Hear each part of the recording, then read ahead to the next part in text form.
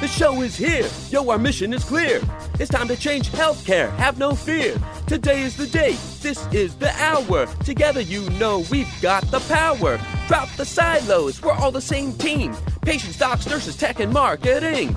How can anyone be satisfied with the way things have always been? Yeah, we've tried. So join us now. Join the revolution. Digital health is the evolution. Status quo, more like status no. Yeah, this is the healthcare rap. Y'all come on, let's go.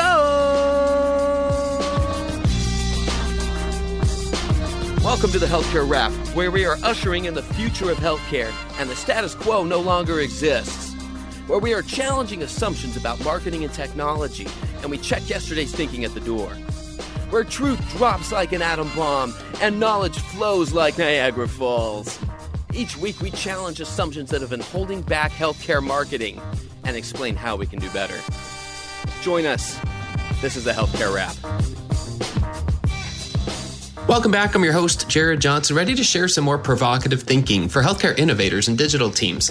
Here on the Healthcare Rap, we believe that the healthcare experience has to change, and we're trying to do something about it.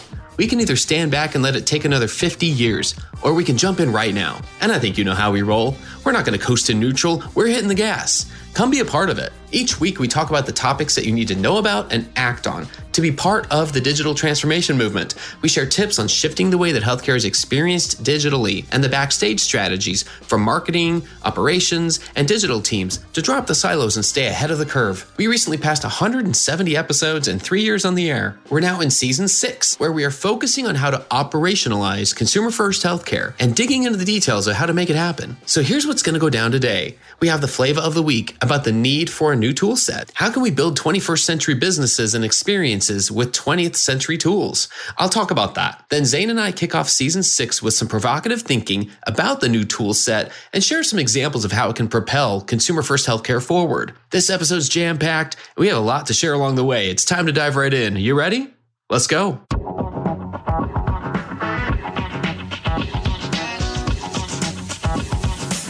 Flavor of the week. Somewhere along the course between the industrial age and the information age, businesses at the top of the food chain started figuring out that the tools they had used to build 20th century businesses weren't going to work as well in the 21st century. Somewhere along the way, they evolved. It's our turn now in healthcare. Oh, sure, we still hear about plenty of incumbents who have gotten a little too comfortable, thinking that those industrial age methods still work in the same way today. There are still plenty of executives crunching numbers while ignoring the fact that consumers think, act, and buy differently than in the past, and that the consumer needs to be at the center of the design process. Last week I said that the job to be done for us as innovators is to operationalize consumer-first healthcare. I see 4 parts to this. Some people will talk about 1, maybe 2 of these parts, but I think it takes all 4. First, what does it look like? This is the experience of consumer-first care. Second, how do we build it? This is the architecture, or the digital platforms and data connections that work backstage to make the experience possible, as well as the operations to keep it going. Third, how do the finances work? This is the economics of consumer-first care, where we toss the old business model out the window and approach the economics from a standpoint of disruption. And fourth, how do we staff it to sustain progress and stay agile for future disruptions? This is the culture and leadership of consumer-first care. The healthcare of tomorrow will come as we bring all 4 of these parts together. And to do that, we need a new tool set. This tool set refers to management methods and business improvement processes that we should be using as a society and industry to overcome barriers that stand in the way of progress. Examples include design thinking, human-centered design, agile project management, journey maps, service blueprints, ideation management, speculative design, behavioral design, lean startup principles, and more. And finally, don't forget the tool of dropping the silos. We're no longer managing platforms. We're managing experiences that span across platforms. So we better start talking to each other. So how do we operationalize consumer-first healthcare? How do we actually make this happen? This new tool set is an important start. Let's begin this most important part of the journey together so we can disrupt rather than be disrupted. As always, the time is now and the choice is yours. And that's the flavor of the week.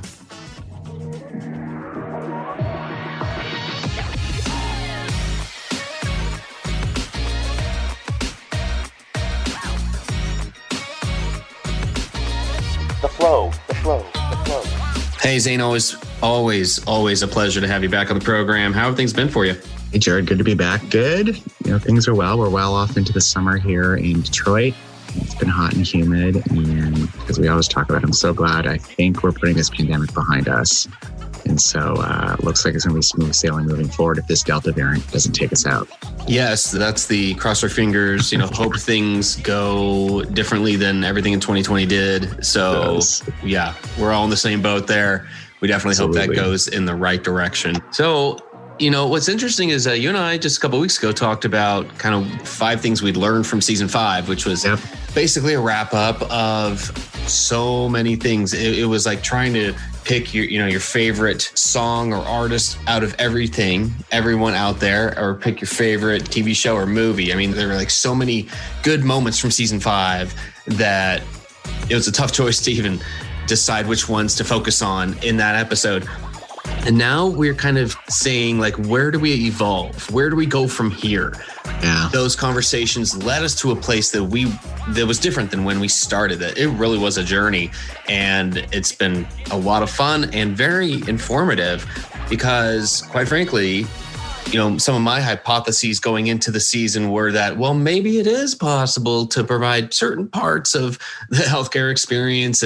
And I remember referring to digital health or just digital marketing or just digital engagement with a consumer in a lot of different ways. And I think one of my takeaways from all of that was we need, first and foremost, a new language. Like we need to have different questions that are even the compelling questions to get us going in different directions and reorganize business units around it.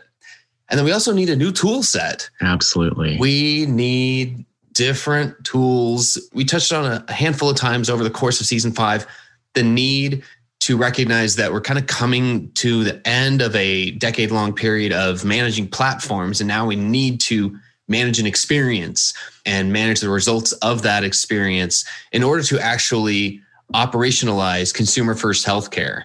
So we had a lot of ideas, a lot of examples from guests. And now you and I are going to, in season 6, really do our goal here is to continue this journey and get really tactical and get very practical and talk about what are the tools in this new tool set to help us manage and create an experience that isn't just solving for one little piece of it. Yes. We created all these silos of expertise across the board, across even different types of organizations. And now we've all got to come together. We've got to create consumer first healthcare together. That's always the part where people usually either are like, yeah, that's exciting to me, or they start rolling their eyes and they're like, okay, now you guys are talking like in absolutes and things that are just never going to happen. I don't see it. How is it going to work? And we want to attempt to address some of those questions and concerns. Yeah. And the best place to start is with this recognition of what's the new tool set? Like what are the things that are going to be in our, man, back in the day, I'd call it in our quiver. I almost said in our quiver. Like that's just not even a thing. My children would roll their eyes at me right now if I said that. I used to do archery, so I understand the reference. Oh, okay. Well, there we go. Yeah, perfect. A quiver full of arrows. Yeah. Yeah. So Zane, what do you think about this? Why do we need a new tool set right now? No, I totally agree. So I don't want to poo-poo on our own podcast, but one of my frustrations of people like us in healthcare is we talk about things so high level all the time in theory. And if you go to conferences, a lot of great theory out there, how things should be, how things might be. We've reinvented healthcare on PowerPoints 1,000 times, but it's never gone any further than that.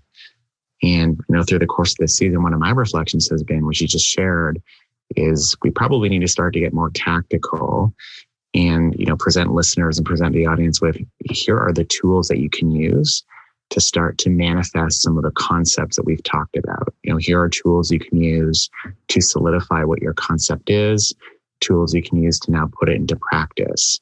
And unfortunately, tools like ideation management, service design, design thinking, product management, project management, those aren't things, believe it or not, that are necessarily taught in medical school. They're certainly not taught in nursing school. And last time I looked at a Master's of Public Health curriculum, they weren't necessarily taught in those either. There might be some electives, and frankly, even in Masters of Business Administration. And so what you have in our industry is some very highly educated leaders in we call it the theory side of healthcare, be it clinical or administrative. but you don't have a whole lot of acumen and experience in like how to execute a program or a project, which everything that we imagine for healthcare to get it into practice has to be executed as a program or a project. And so absolutely think it's time that we get a level more tactical and start to talk about what are some of these tools and methods that our listeners can use to start making the change real in their organizations. Yeah, perfect. What a great way to kind of introduce this whole line of thought, because this is where we're going for the foreseeable future, for the rest of season 6. And that brought to mind so many meetings, Zane, dozens of them over the course of years and years that I sat in on, that I was a part of, where we had a lot of people around a table talking about different platforms, talking about different, very siloed parts of what was going on within the business and within ultimately a healthcare experience. We just didn't refer to it that way.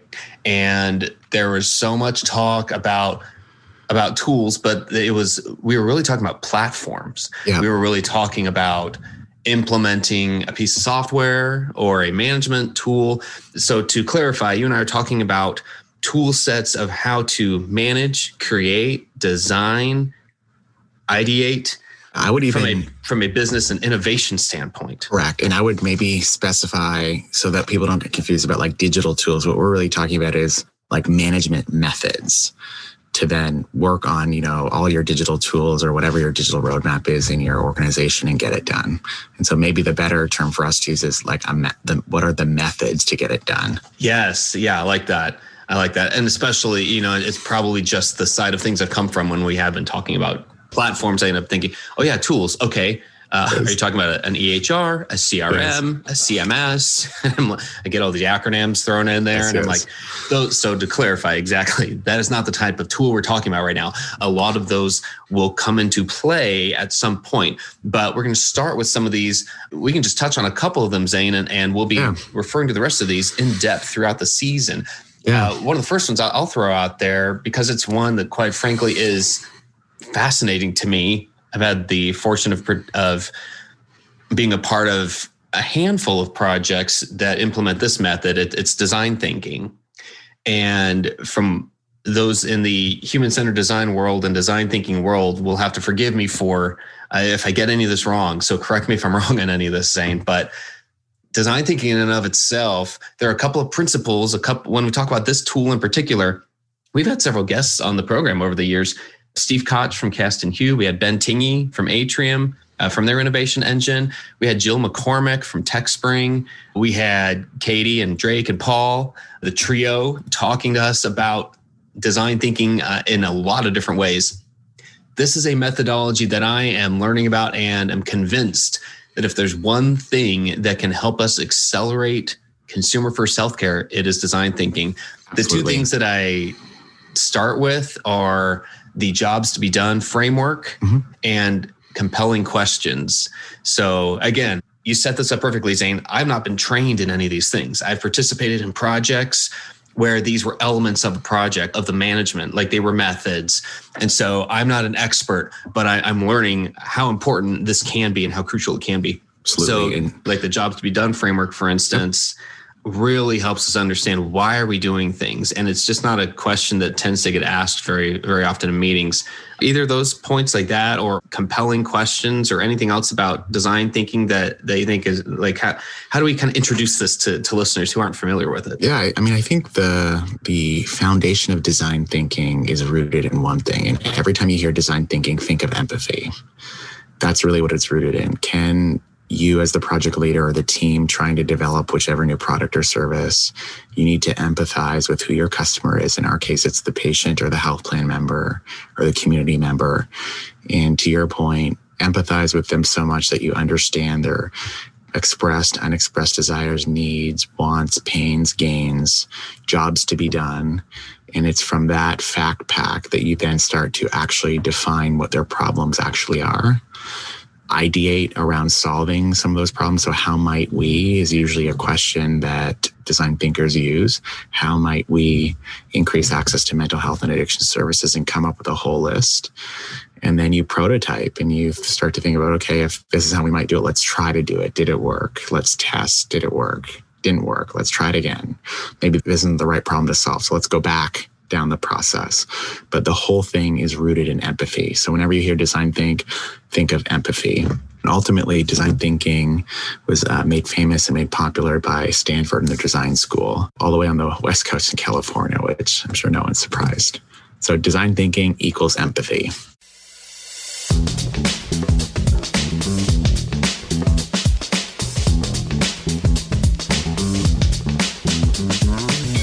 Hi, this is John Lynn from the Healthcare IT Today podcast.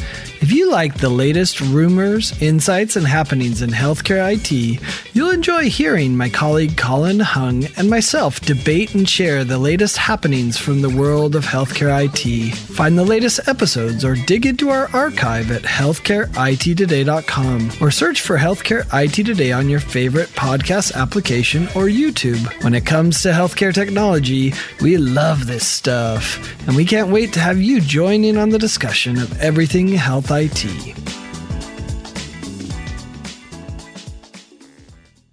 Hey, this is Scott Burgess from Healthcare 360, the fair and balanced healthcare podcast exploring everything you wish you knew about healthcare but don't.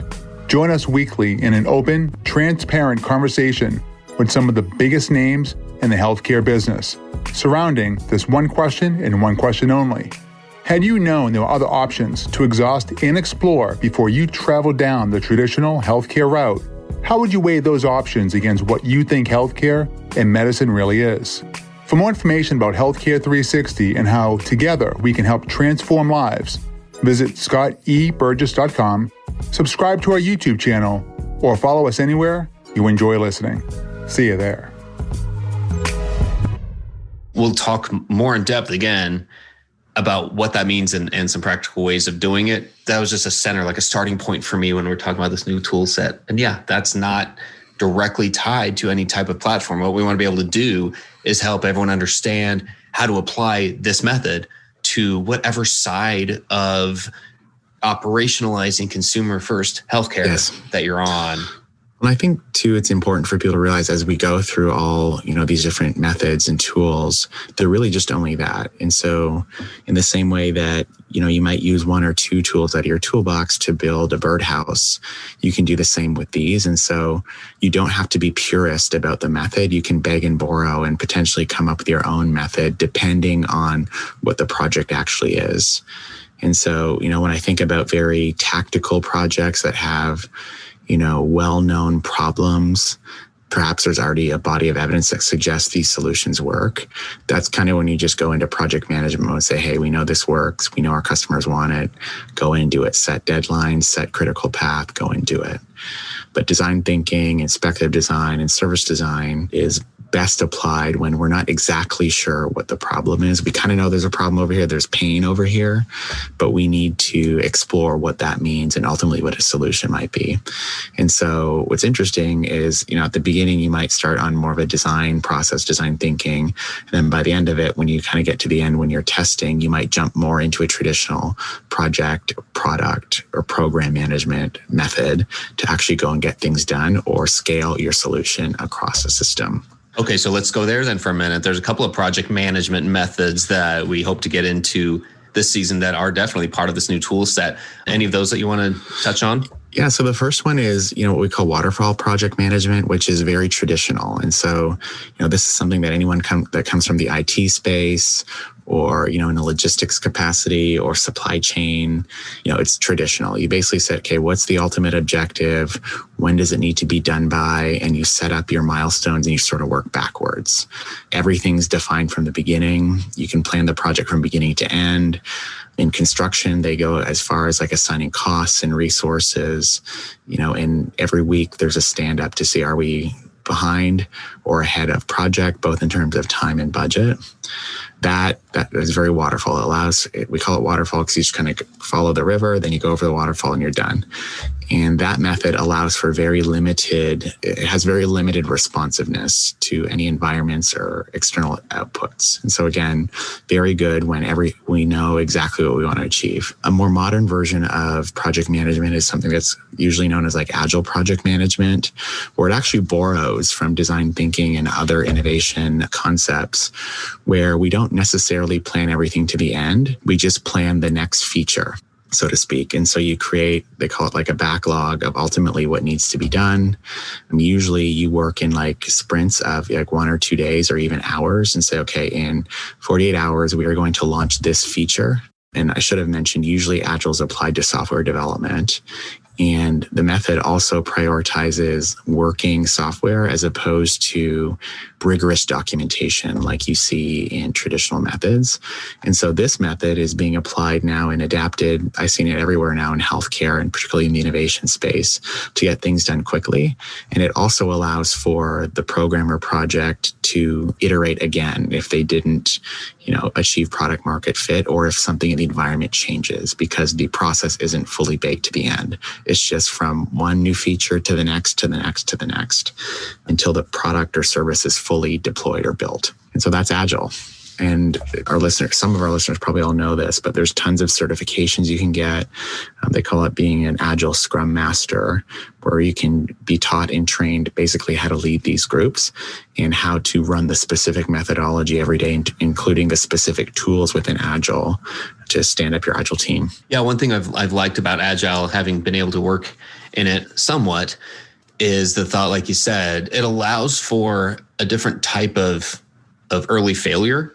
Yes. Of not just going back to the drawing board when one part of that doesn't work, or also it doesn't really facilitate the eye rolling that happens when somebody says, okay, we need to put a change order in. Like with waterfall, it really is a cascade from one stage to the next. And then everyone gets frustrated when something needs to change because the environment has changed or the business requirements have changed, which in these days, I can't think of a project where that doesn't happen anymore. We're talking about large scale enterprise projects. We're integrating data connections. We're integrating platforms in order to create a better experience. There are backstage things that are happening. My goal is going to be to always tie everything we're talking about back to the consumer experience that's happening, front stage. Yep. So it's good to think about it that way, and how this can kind of trickle down and have a domino effect if we're not using methods to manage projects in the right way. So even being aware of how Agile can work and its benefits of. Yes. And again, Agile being only a tool, you can take elements of that and roll it into your own process.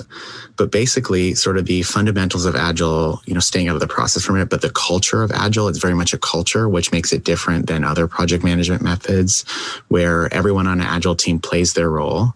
And it's also very focused on being driven by the user story, which is ultimately the insights that you might glean from a design thinking empathy workshop. And so what's cool is, everything gets drawn back to what is it that the customer wanted, as opposed to in traditional project management, usually it gets drawn back to what is it that the project stakeholder or the executive wanted. And so right away, culturally using Agile, and if you're doing it in a true Agile manner, you're much more aligned to your patients and consumers from the get-go. Right, and it encourages you to ask, absolutely, I think, questions that are more relevant to getting you to a solution without somebody saying, "This is my baby, we can't change it." Exactly. The method itself makes it easier to navigate around that, and I think that's let's be real, that's an important, a very common thing that happens. Like you said, executive comes and says that this is the thing, this is the project, this is what we're going to accomplish. They may not be even aware of all the environmental factors that could change along the way. And then to question in a traditional project management workflow, to question any part of that and say, maybe we need to tweak this. You end up getting egos involved, and you end up getting just people's feelings involved. And when people start saying, that's my baby, that's my project or whatever, instead of saying, let's get back to the problem that we're trying to solve. Let's own the problem. Let's fall in love with that. What a difference. And so It's so important. It's very much a culture. And usually if you're following a true agile process, usually once a week, and sometimes it manifests as Feedback Friday, there's a meeting that occurs where every team member is encouraged to give constructive feedback to anyone, and it's welcomed. And so what's cool is if these teams are being ran well by the Scrum Master, they can become very high performing because they're just open. It's collaborative. It's almost like your archetypal startup environment, which, we've talked about many times on last season's podcast. That's not necessarily the culture of traditional hospital systems. And this stuff can start to scale quick because usually you have many agile teams working on a specific piece of the product or service. And then all these teams are then connected. And so you can start to get things done really quickly and start to really change the culture within your organization to be a lot more modern and a lot more inclusive of the diverse skill sets that people have. I love that. I hope we keep coming back to culture, Zane, because that's just going to be a key here with everything. I think that's actually one of 4 kind of main pillars of what we're going to be talking about with this new tool set. Again, here's what I'm hoping to get out of this season and why I feel like this is the right direction for us to go over the next few months. When I'm talking about a design thinking methodology, what's the job to be done with what we're even talking about? Like what we hope to accomplish, what we hope listeners that we can help you accomplish. The job to be done in my mind is to operationalize consumer first healthcare, to make it happen, like actually help it come into being instead of just talking about it at a high level. And so there are four main pillars to that. Zane, you just touched on it. Culture, absolutely. That's one of them. The question is how do you staff for it? How do you lead it? How do you create the methodologies that will even make this possible? The other 3, in my mind, and I'd love to hear what you think about this, Zane, what does it look like? So the experience of consumer first healthcare, what does it even look like? Like what's the actual experience we're trying to create? Then how do you build it?